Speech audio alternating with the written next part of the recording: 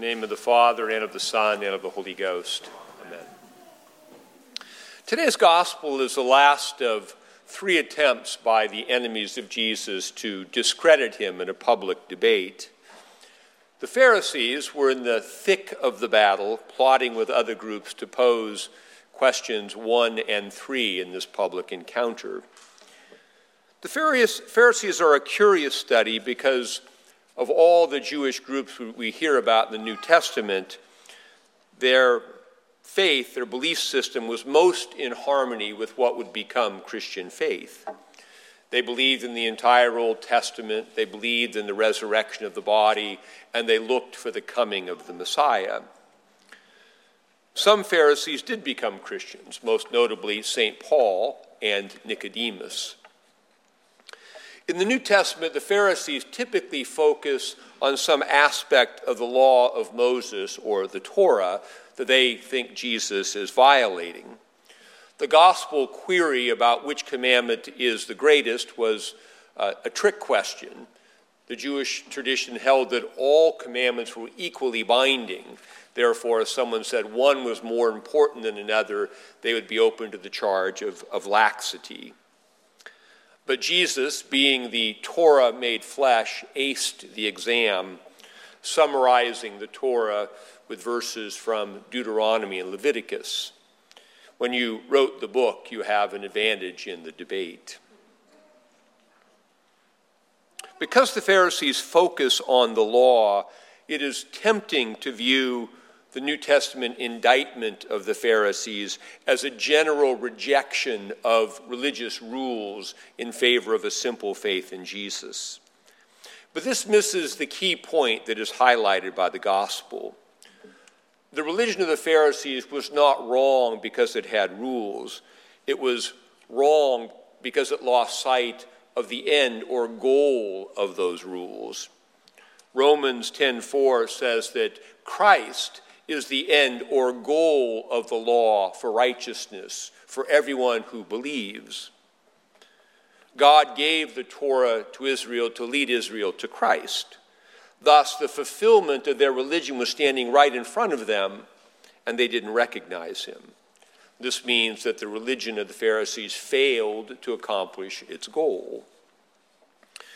This is the reason Jesus responded to their question about the law with a question about the identity of the Messiah. If they understood that the Messiah, the son of David, whom David also called Lord in Psalm 110, that this Messiah stood before them, they would repent and believe in him rather than debate him and plot to kill him. Christianity can be understood as a fulfilled Judaism, with the person of Jesus Christ replacing the Torah as the center of faith. The Messiah has come. The law has been fulfilled. Christ is the end of the law for everyone who believes. And our faith begins and ends in our relationship with Christ. To avoid the error of the Pharisees, our practice of the faith must be evaluated by whether it sustains our relationship with Jesus and helps us to progress towards the goal of our faith, which is to meet Jesus at the end of time. The epistle states this goal. St. Paul says that Christ Jesus had enriched the Corinthians with various gifts of grace, so that they have all they need as they wait for the revelation of our Lord Jesus Christ, who will also confirm you to the end, that you may be blameless in the day of our Lord Jesus Christ. This is the goal of our faith, to be blameless on the day when Jesus Christ is revealed. Now, blameless is a daunting word, implying a sort of sinless perfection that feels a little bit beyond all of us. But it doesn't mean to be morally perfect or to never sin. To be blameless means, in New Testament terms, to be connected to Jesus, who cleanses us of sin, justifies us, and changes us. Blamelessness is the result of our relationship with Jesus and the work he is continually doing within us.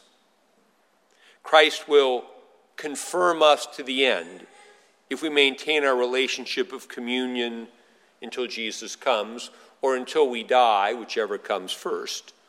This is why we talk about the grace of a good death.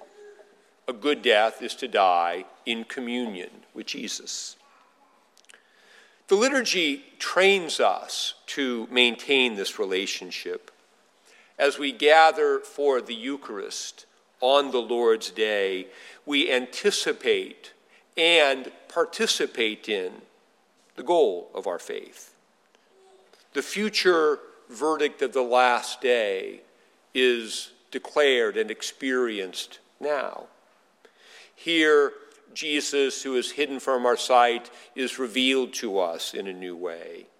Here, we are gathered as the church to meet him, just as we will be gathered to meet him on the last day. Here we come to Jesus with repentance and faith to receive him in a new way. And through the Eucharist, our relationship with God in Christ through the Spirit is confirmed and strengthened. We are justified.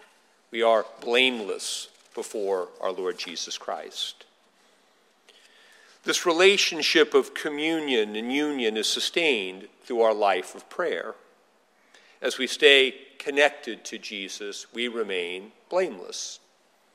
The main danger in the life of faith is anything that pulls us away from that relationship.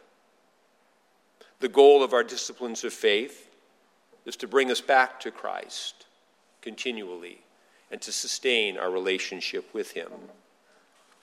And our relationship with Christ is communal as well as personal. We are saved as the church, as members of the body of Christ, not as a collection of isolated individuals. And the epistle teaches this. When St. Paul says that you come behind in no gift, he means that the various spiritual gifts of the members of the body help to sustain the community in Christ. Thus, staying connected to Christ means staying connected to the body of Christ, the church. Our relationship with Christ is threatened when some goal in this world becomes more important to us than our communion with Jesus.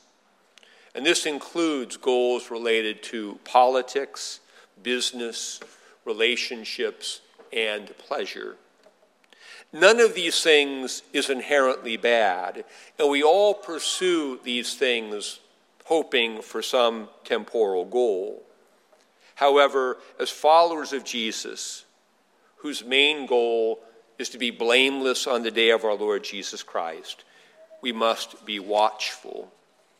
For when some goal in this world becomes more important to us than faithfulness, we are tempted to compromise our faith to achieve that goal. Compromises create distance between ourselves and Jesus and threaten our blameless state.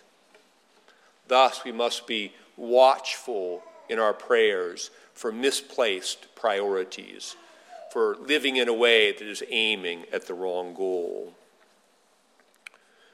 The goal of blamelessness requires a continual surrender of our need for any particular result in this life. Again, it is not wrong to want good things for ourselves and for others, or to want what we think is best for the world. But what we want or what we think is best may not happen. We are called to stay connected to Jesus and be faithful anyway. This is our vocation, to be faithful witnesses, and it is why the Greek word for witness, martyr, became the word the church used to describe those who died for the faith. The martyrs were the faithful witnesses for whom no earthly goal, even the goal of sustaining their lives was allowed to trump the goal of faithful witness or blamelessness. And there is a paradox to faithful witness and martyrdom that informs its power. Jesus was the faithful witness on the cross, and the cross led to the resurrection. The martyrs shared the cross of Jesus by their deaths, and as one church father said, the blood of the martyrs is the seed of the church. Their witness actually caused the church to grow. Faithful witness operates in an economy that transcends temporal categories and results and accesses the power of God that is beyond human control. There's currently a great deal of pessimism among some people of faith. It is easy to look at the world and to conclude that it is all falling apart. It is easy to drift from simple pessimism into despair. But we never know what God is doing. What looks like a big defeat from the world's perspective may be the very thing that ignites a new advance of the kingdom. The same despairing pessimism was present among some disciples on Good Friday. However, the faithful witness of Jesus and the martyrs was what turned the tide. The very people who were free from captivity to temporal results opened the door to a new and previously inconceivable future. In a world full of anxiety, anger, and fear, we are called to be faithful witnesses. Witnesses to God's truth, to God's peace, and to the joy of life in the Holy Spirit. To be faithful witnesses and to avoid the error of the Pharisees, we must not allow our practice of the faith to be co-opted by any temporal goal. We must stay connected to Jesus and to each other as we eagerly wait for the revelation of our Lord Jesus Christ, who will confirm you to the end that you may be blameless in the day of our Lord Jesus Christ. In the name of the Father, and of the Son, and of the Holy Ghost.